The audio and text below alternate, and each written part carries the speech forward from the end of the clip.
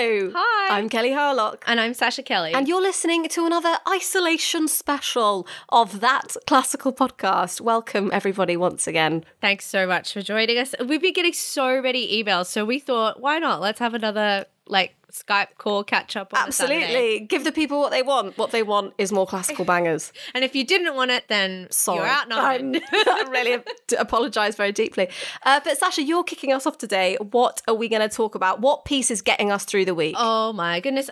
So I'm going to kick off with some Brahms, actually. A delight. And so many reasons why. I know you've already done an episode back with Chris ages ago. Brahms, ages ago. So if anyone feels like they need to get up to speed, then go back and listen to that. But definitely. And then come back and listen to us Please again. return. Of course. Yeah. But I'm not really going to talk about Brahms as a person today, but rather the fact that this article actually was written, I just looked at the date, on the 15th of April. So it's like a month old now, but I came across it. And it made me, it mentions this particular piece by Brahms, and I went and listened to it, and I've been finding it really helpful. So the piece it's one of his intermezzi from the Opus 117. It's the first, and it's in E flat major. So sorry, where did you read this? Did you? So that's the piece. But one of my favorite columnists who writes about classical music is Alex Ross. Mm-hmm.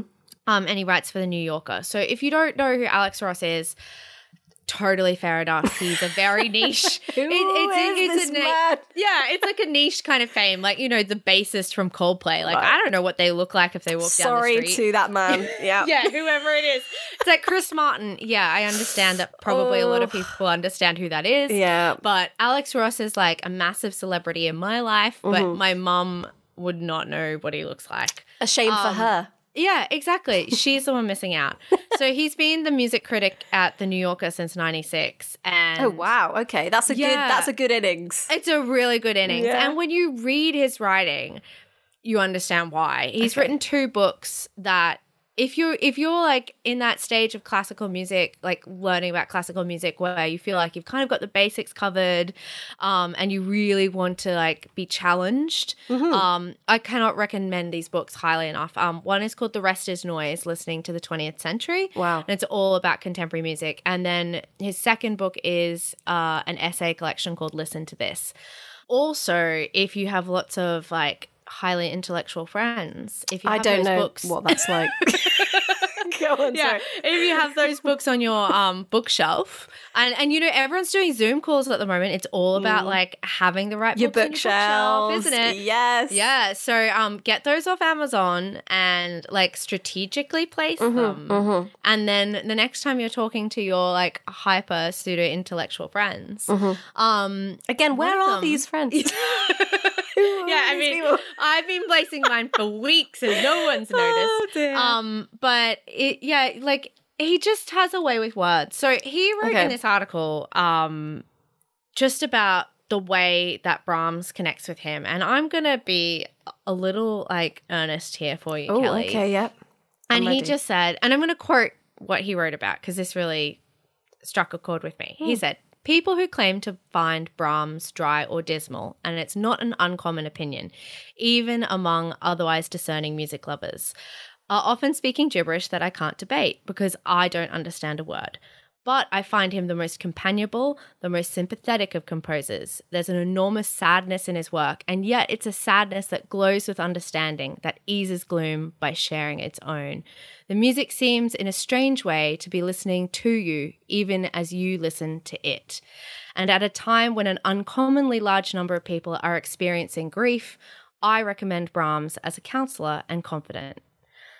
And I just read that and I thought, I've never, when people write words in a way that if I tried to write like that, I'd sound like a wanker. Oh, yeah. Can I say that? Yeah, you can absolutely say that. If I tried to write like in such a sincere way about any composer, people will be like, "Oh, get off it, Sasha. Like that sounds ridiculous." Yeah, but sometimes there's people out there who have this ability to write stuff down in a way that is so personal and so vulnerable, and yet it's still really beautiful. So And I love that, because also, Yeah. like, I don't know, sometimes you go to a concert and the program notes make you want to die. Like, Yes. there's like, and the third movement is like a tumbling leaf in the wind, and then it falls to the ground with the staccato violin. And you're like, shut up, it's a piece of music. Like, it's not a falling leaf. Like, stop it. Like, just tell Yes, me what's about to yes. happen. Tell me if this movement is good or if it's bad. Like, I don't care about the petals of a rose. Do you know what I mean? Exactly. And I find that so much of classical music, like writing, people just try and go really like overly poetic and, I don't know, verbose. And this is not that. This sounds Yeah. much nicer.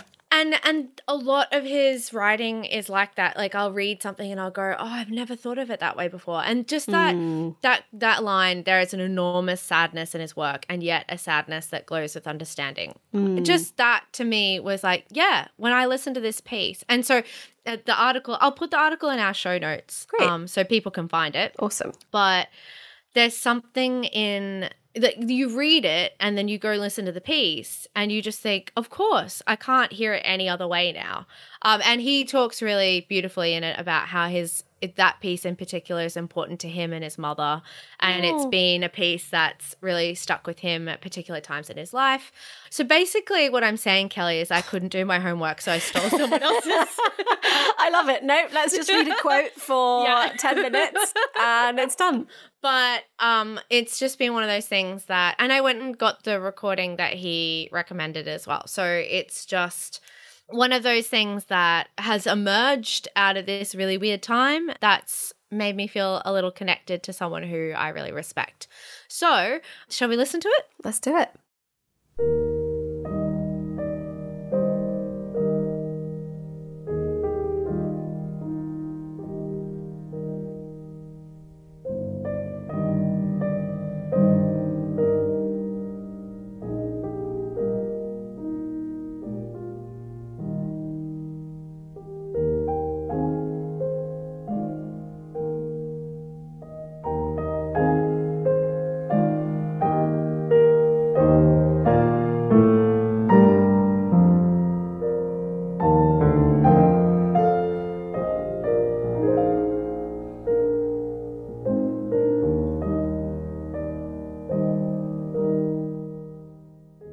So what do you think? I immediately felt really relaxed listening to that and just very calm. I like that a lot. I love Brahms. I've got a lot of time for Brahms. And I love his more sort of tender moments rather than his like bombastic moments personally. But yeah, that's gorgeous. It's really understated and a beautiful melody. Yeah, I'm into it. I've never heard that before. So that's really neither nice. had I. Yeah. And I also think that Brahms is really a big like heart on his sleeve composer. Definitely. Like and there's a real spectrum of feeling as well. Like, you know, I always think of his symphonies as like quite joyous and like I really want to listen to them when I'm in a good mood or I feel like I want to get pumped up for something. Yeah. At the gym. Like on the track. Just in my active wear, like listening to one of the symphonies. Yeah. Well, I'm going to do that next time, Kelly, do. just to make you happy. Film it. Yeah. But his piano works and some of his vocal music, there's a lot of like this quieter stuff, this stuff that's like more relevant for when you're feeling quite reflective or you feel like you want to kind of, I don't know, just think about life a little bit more, Absolutely, you know? yeah. So, this one I didn't know. As I said, like I came across this article because I love Alex Ross and it was just one of those like little perfect moments when you go, well, I never would have found this otherwise. So there you go. That classical podcast. So today I wanted to spread some more peace in your heart vibes like I did last time, Sasha, if you remember, with my Sazzles. Can I say I listened to that Oh, yeah. like for weeks. Did you? Yeah, afterwards. I sat down. This is how much of a nerd I am. Love it. I sat down last weekend and I just listened to the whole thing and was like, incredible. Oh, I feel like I'm doing my Kelly homework. Yes. Like I'm sitting here and looking after me. Absolutely. Blah, blah, blah. The best kind of homework is Kelly homework. But it's an amazing piece, isn't it? And I mean, I like I say, I wanted to give more of those like, it's going to be okay vibes this week. So I wanted to talk about Edvard Grieg, who some of you might remember, he was one of the big composer dogs in the Romantic era. He was a Norwegian fella and kind of was around in the late 1800s kind of time. And I wanted to talk about one of his most important works that we've actually briefly touched on before, but about 3 years ago, so it's okay. And Sasha, I realised Chris and I never actually did a proper episode on Grieg. So it can go in the ideas notebook. It could definitely go in the ideas spreadsheet / notebook. There's a lot of crap in there. But anyway, I want to talk about his piano concerto, the only concerto, right? The only concerto he ever actually finished, and that like super annoyingly he composed when he was 24. And if that doesn't make you feel terrible about, I know, it's like what this desperate overachiever. But yeah, so the first thing you need to know about Edvard was that he was pretty obsessed with Norwegian folk music and literature and folklore. He loved a good myth. He loved a good troll, and he used like familiar tunes and sort of melodic patterns that could be found in loads of traditional dances and songs from Norway. So that was pretty cool. And you can definitely hear him doing this in the piano concerto. A lot of it's super lively and passionate and strong. And he wrote it at a really happy time of life when he was on holiday in Denmark with his wife and his new baby. And I think in our episode that we featured this concerto, we played the first like bombastic movement, the ba ba ba ba ba ba ba ba ba. But yeah, for me, the truly like idyllic part of it is the second movement, the Adagio, because like I said, the first movement kind of like knocks you around the head from the very beginning. It's like, rah! But then this second movement is that classic peace in your heart moment. And I hear the countryside in there. I hear his hope for the future and the love that he felt in that moment. Getting a bit poetic. But like essentially, kind of like you were saying last time with the Ramo, this piece makes me feel like everything's going to be okay. And it's pure escapism, and especially when like you can hear that it's really inspired by the natural landscape around him, and in a time when we're stuck in like a dirty, horrible, intense city, it makes me think of kind of sunlit green fields. So that's really nice. And that's so gorgeous, Kelly. I know, isn't it? But and I hope I'm really nice. Spreading that green fields vibe. But like, interestingly, dinner party fact, the version that we hear today isn't the one that he originally wrote. He revised it over 7 times, apparently. Just like, he's a perfectionist, like the best of us. Is he a perfectionist, or can he just like, is he picking the scab? Oh, is he like not letting definitely it just, both. like, just leave it alone? Surely it goes hand in hand, babe. Hand in hand. But like, so because he just kept revising it. He wasn't happy, and he only finished it like a couple of weeks before he died. And it's only that final version that actually achieved all the like mass popularity around the world. Wow. So like that is the one that we're going to hear this fine May afternoon / morning / evening, depending when on and where you are in the world. Excellent. I'm excited. Yeah, let's do it.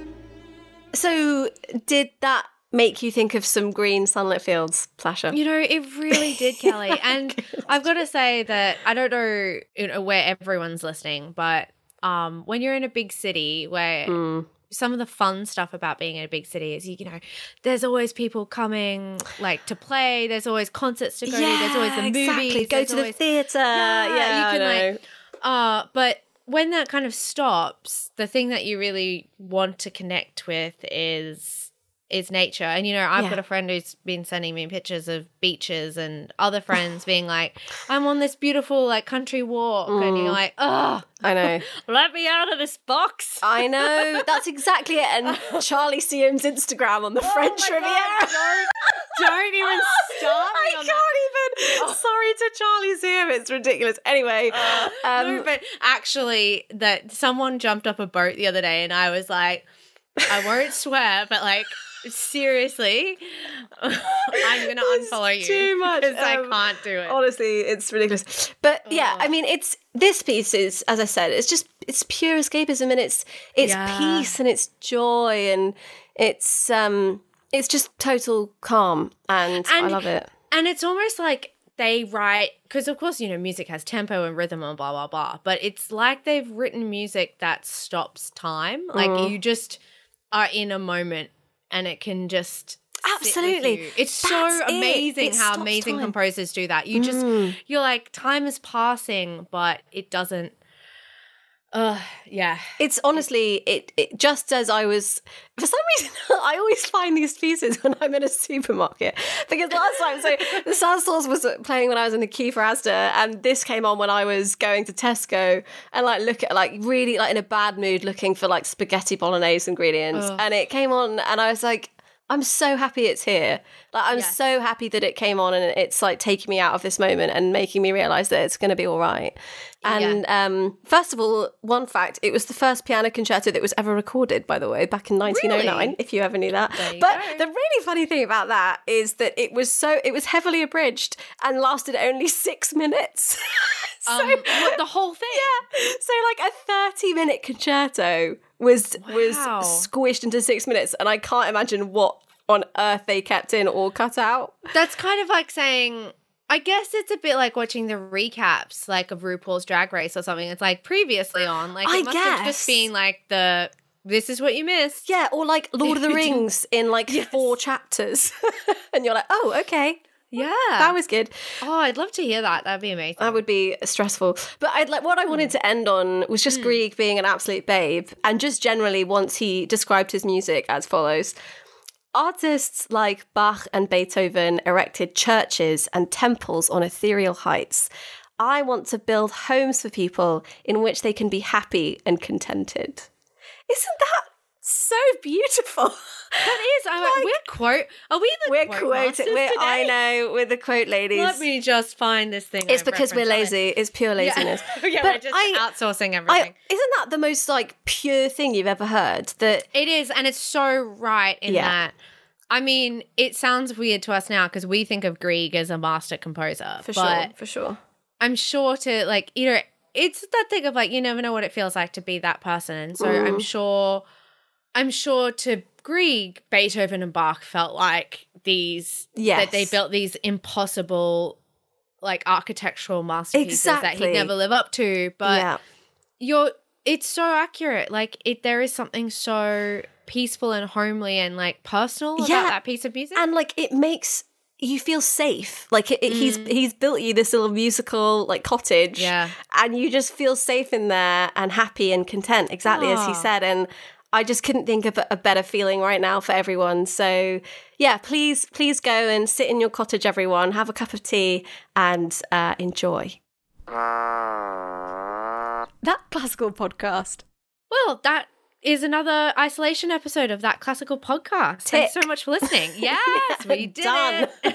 And thank you once again for everyone for your like gorgeous emails. Like we really appreciate you guys taking the time to write to us, and we hope all of you are doing okay. And we love to hear from you, so please do reach out. Sorry, that's a really corporate time. Please do reach out if you have anything to chat about with us. We always love to hear from you. Absolutely. And if you want to find out more about us on the socials, where do they go? They can go to, we're on Twitter, we're at That Classical. On Instagram, we are That Classical Insta. We've got a Facebook page if you're still on Facebook. We've got, we're on Spotify if you want to listen to any of the music that we've played since the beginning of time. Head to Spotify and type in That Classical Podcast. And you can also email us. We are at thatclassicalemail@gmail.com. Yeah, and also another thing that I'll just say is if you've only just discovered us in this time of isolation or lockdown, and you're like, I really want to do something to like help people find this amazing podcast. Steady on. Steady on this. I know, I've got a bit enthusiastic, but there is something you can do. You can go to your podcast provider, whether that's iTunes or wherever you listen, and give us a 5-star review, because that actually does bump us up and makes a huge difference getting us more audiences, getting us in front of different ears. So Sure. if you are thinking like, what can I do to help Kelly and Sasha? A, thank you so much for thinking that, you generous soul. Yes. But B, that's the easiest way to do it, is to give us a really lovely review and tell your friends. That would be absolutely lovely. And yeah, please just stay safe, everyone. Wash those hands, and we will see you soon. Bye. Bye.